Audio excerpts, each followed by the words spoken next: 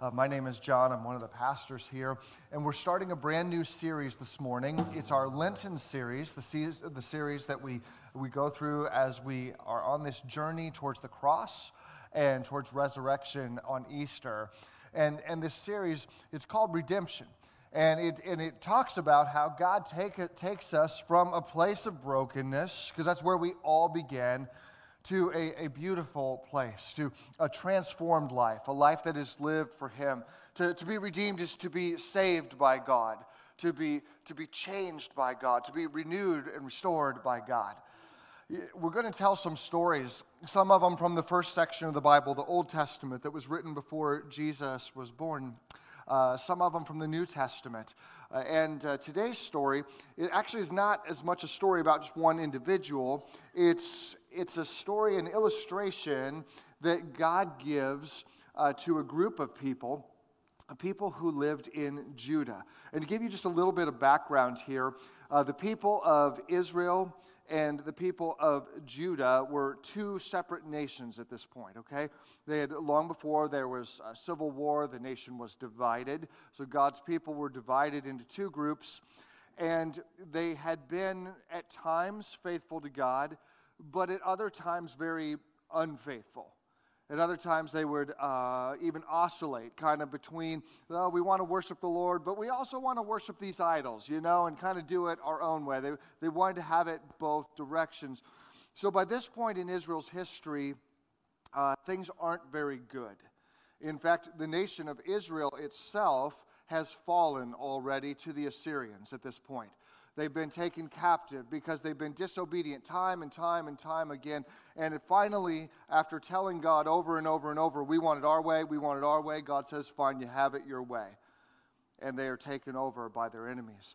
So now the people of Judah, they're still a nation, but ironically, they're living very much the same as the Israelites had lived. And so they're a nation in need of redemption as well. And God would speak to them. He'd be trying to draw them in through the words of the prophets.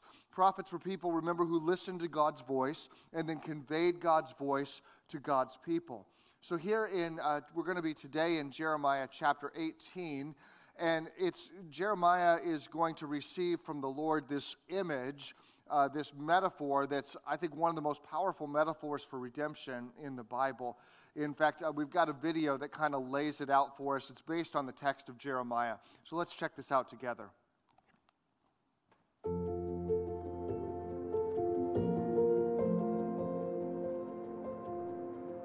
I went to the potter's house today and found him working in his shop.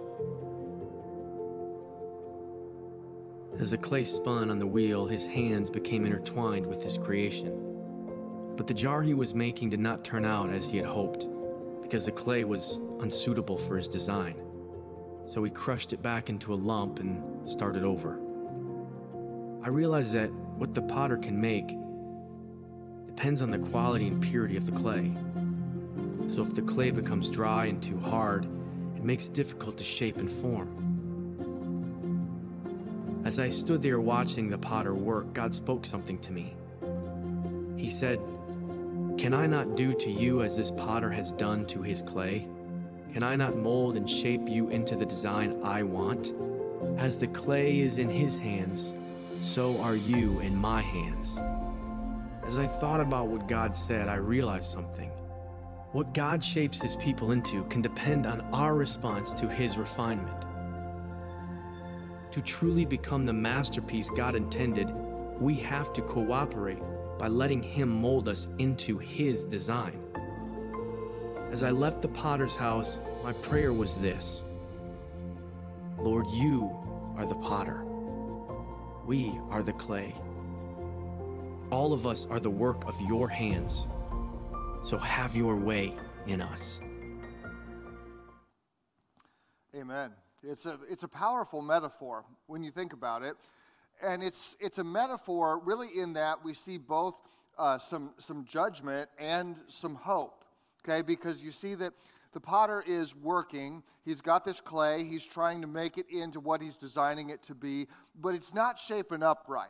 There's some issue, and it doesn't really go into a lot of description as to what that issue is, but there's some issue with the clay, and the potter's not happy. what does he do? Well, he takes it and he smashes it back down.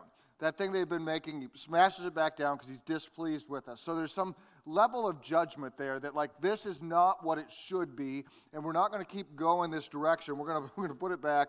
But it's also, you notice, it's not a rejection of that clay. It doesn't say that he took the clay and smashed it and chucked it on the floor and got some new clay. Nope. He takes it and he smashes it back down and he begins to rework it, to reshape it, to make it into the design that he wanted it to be all along. There's some words of judgment and of great hope. Because if we're the clay, that's us. That when things get messed up, it's not that God rejects us, but God takes us and smashes it back down and reshapes it. Continues in verse 6 as he applies this to Israel. He says this, "O Israel, can I not do to you as this potter has done to his clay? As the clay is in the potter's hand, so are you in my hand. If I announce that a certain nation or kingdom is to be uprooted, torn down, or destroyed, but then that nation renounces its evil ways, I will not destroy it as I had planned. And if I announce that I will plant and build a certain nation or kingdom, but that nation turns to evil and refuses to obey me, I will not bless it as I said I would." So this is very understandable to the people, right? Because remember, they've just seen, not just, but a while back, they had seen the nation of Judah or hauled off, right? The nation of Israel hauled off into exile. And so now here we are, and we're looking and seeing this can happen to us. This can happen to us. But there's a choice. There's a decision to be made. And really, there's a hope in this, and it goes all the way back to creation, right? Remember back Adam and Eve, we've got the first sin, right? And right then when God calls them out, even at that point, he expresses hope. He gives a prediction, right, of Jesus coming, right?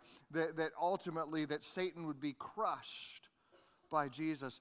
You see in the covenant with Moses, that he promises great things, that he's going to rescue his people, to pull them out of slavery, to plant them in a new land, and they could have this amazing life, but it's contingent upon their choice to obey God. Okay, I can plan to crush a nation, but if they say yes to me, I can change that. I can also plan to bless a nation, but if they choose to reject me and my ways, I can move on. That's what God is saying here. He's affirming the fact that all of us, we've got free will. Okay, we've got free will. It's true for us today. We get to make decisions about how we live our lives. We do this stuff as well. You see, we know how God calls us to live, but we want to just tolerate our own sin. Like, it's not that big of a deal. I'm not as bad as so-and-so.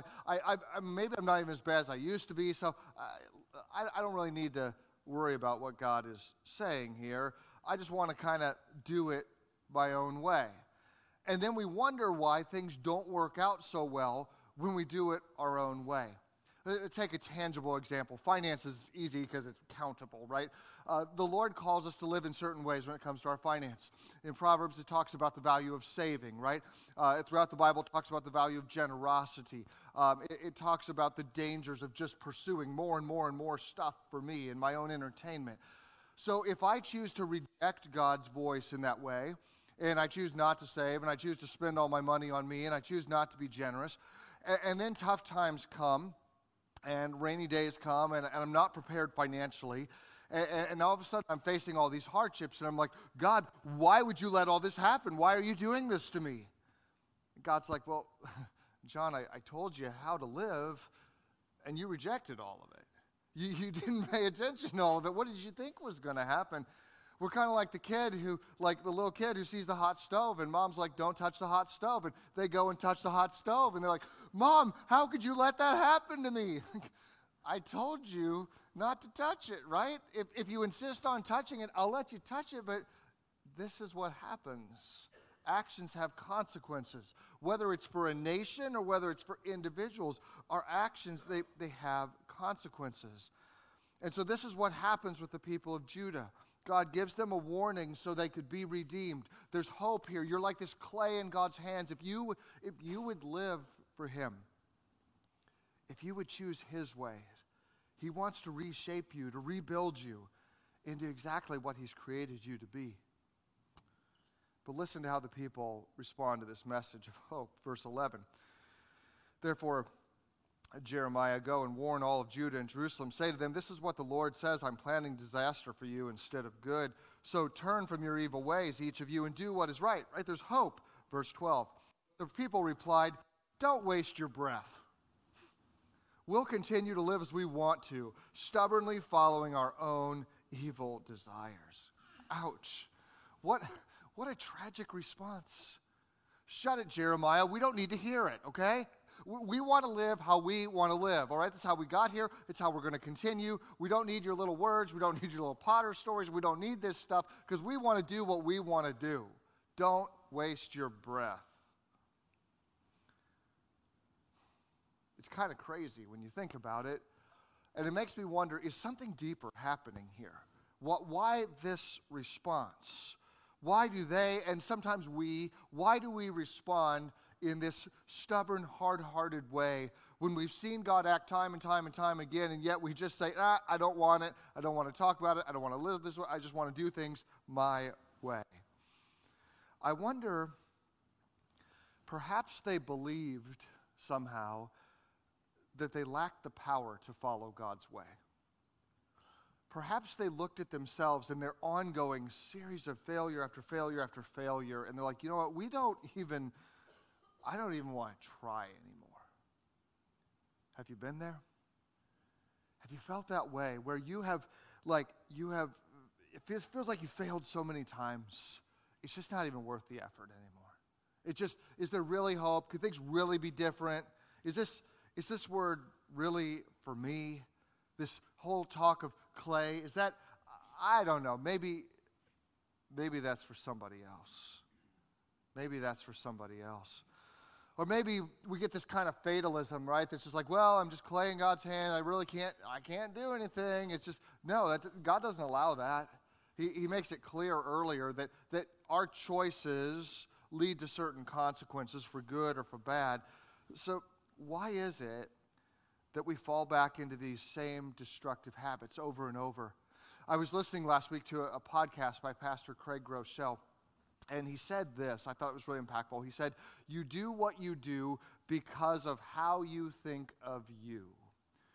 You do what you do because of how you think of you. In other words, your behavior and your identity are very, very closely related.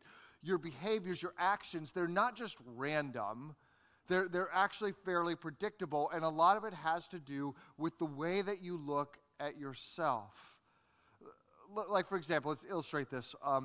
Let's say that if you have a job, that there's an opportunity for promotion, right? There's an opportunity for something new. Or maybe it's another job, right, that maybe you'd be a great fit for that would be better in your life.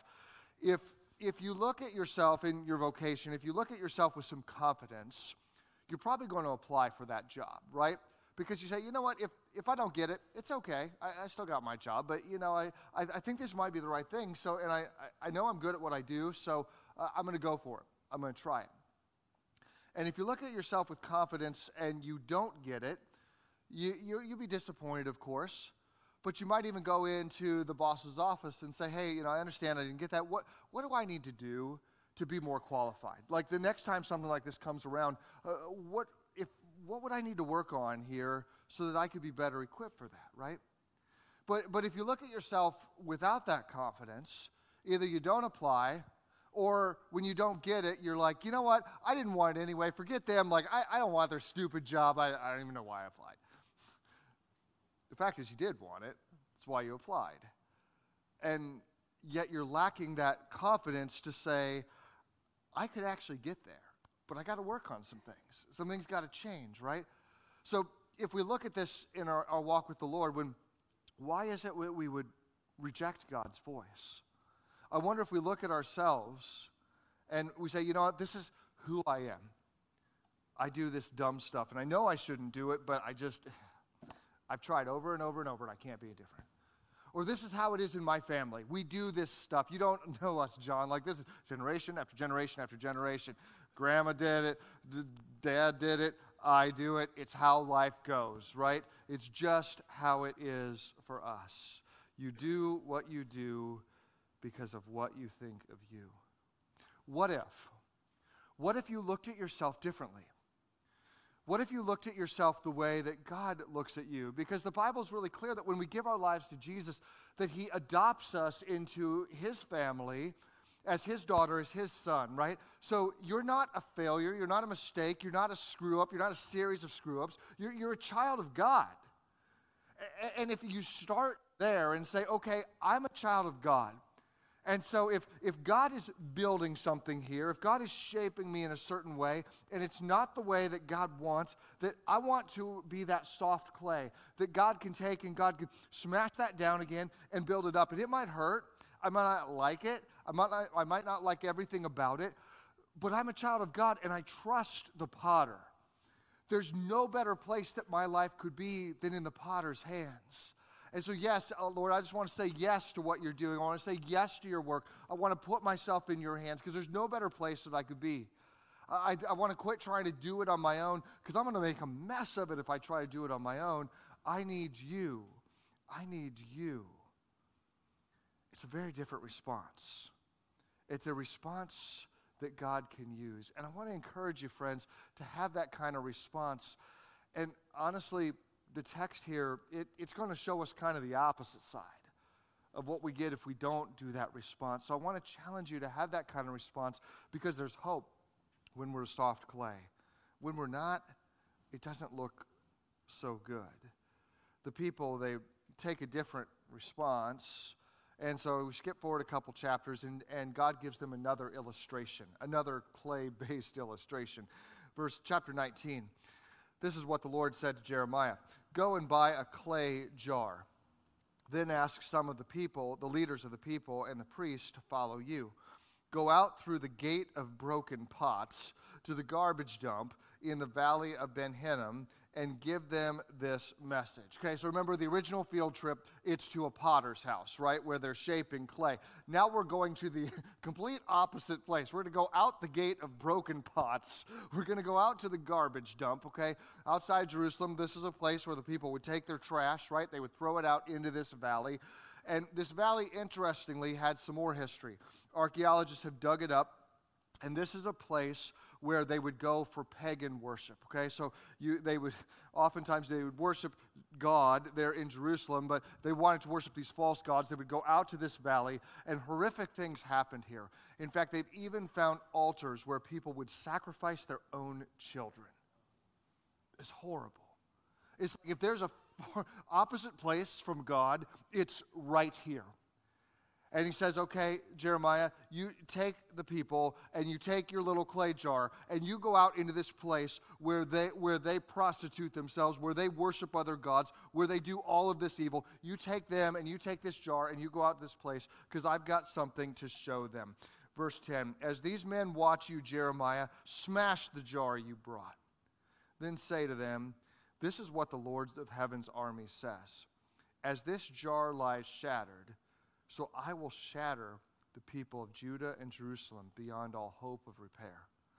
They will bury the bodies here in Topheth, the garbage dump, until there is no more room for them. Wow. It's devastating. It's like the exact opposite of the hope that we heard earlier. Basically, if you want to go this way, if you want to harden your hearts, this is what it looks like.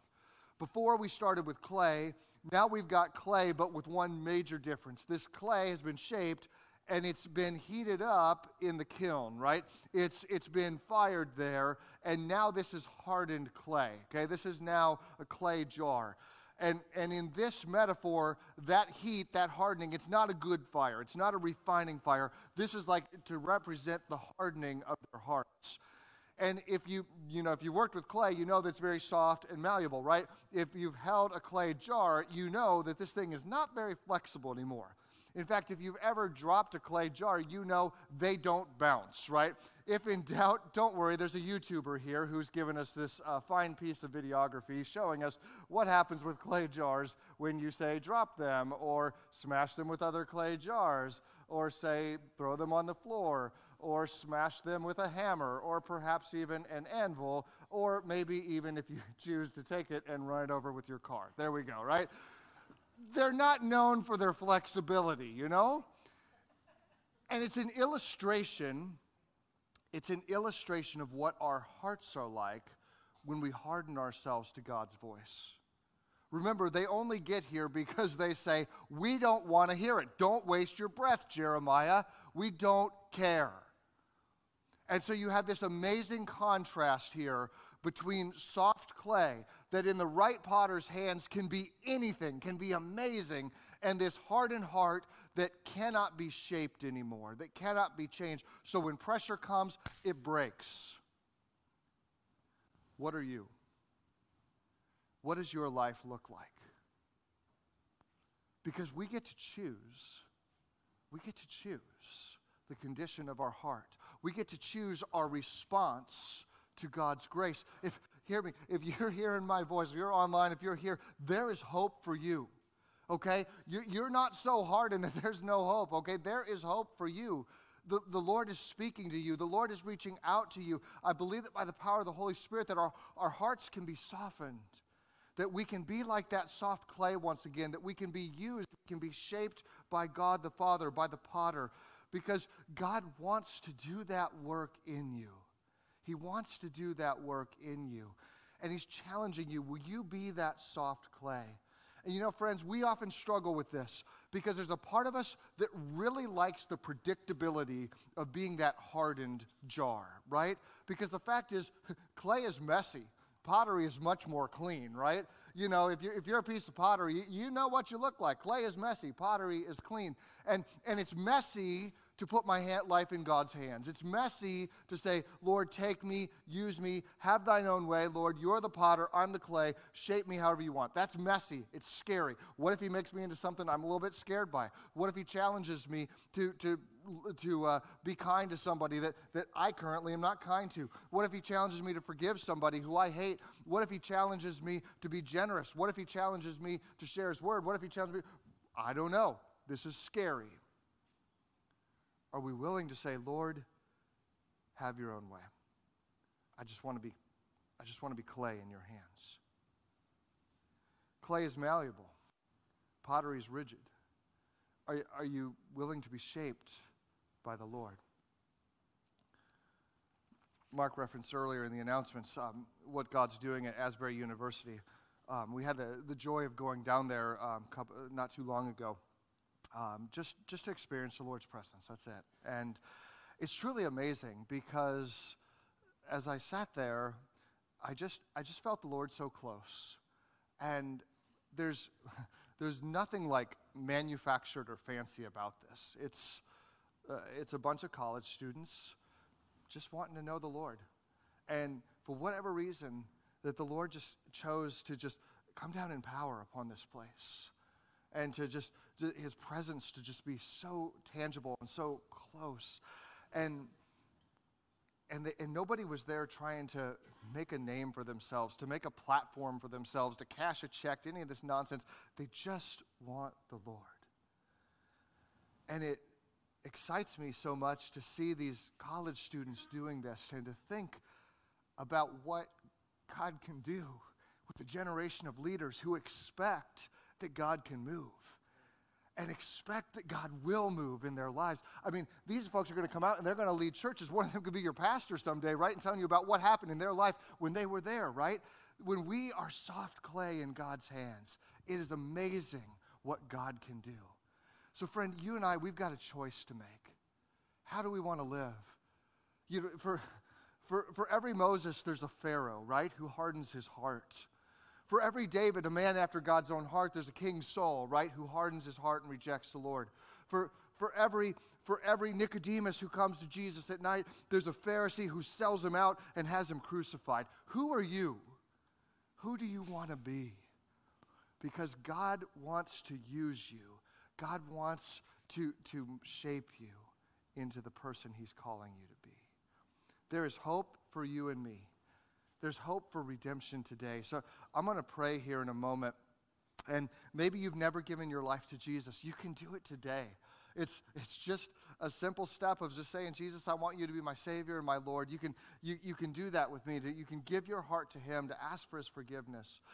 Maybe for you, you've done that, but you realize, I got some hardness in this heart. I look like those clay pots. I don't want to be that way anymore.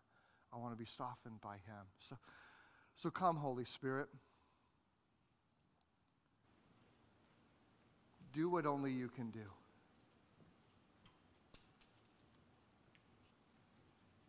For certain, my words would change nobody, but Lord, your work, it shapes us.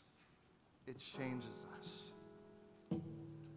God, you've been drawing some people close to you here today.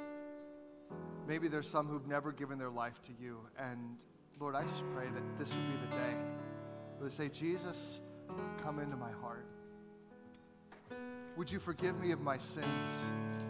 I trust that you paid the price for my sins when you gave your life. I'm going to stop trying to earn it. I'm going to stop pretending I deserve anything. I just want you, Jesus. I just want you.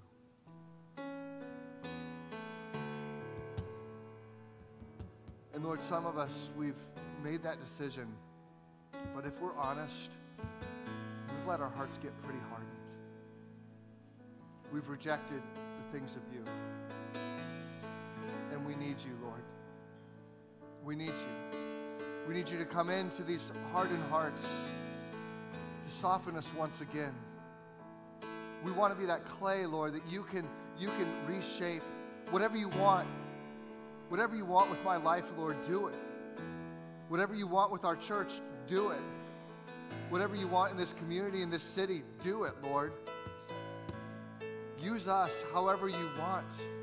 We just want to be clay in your hands.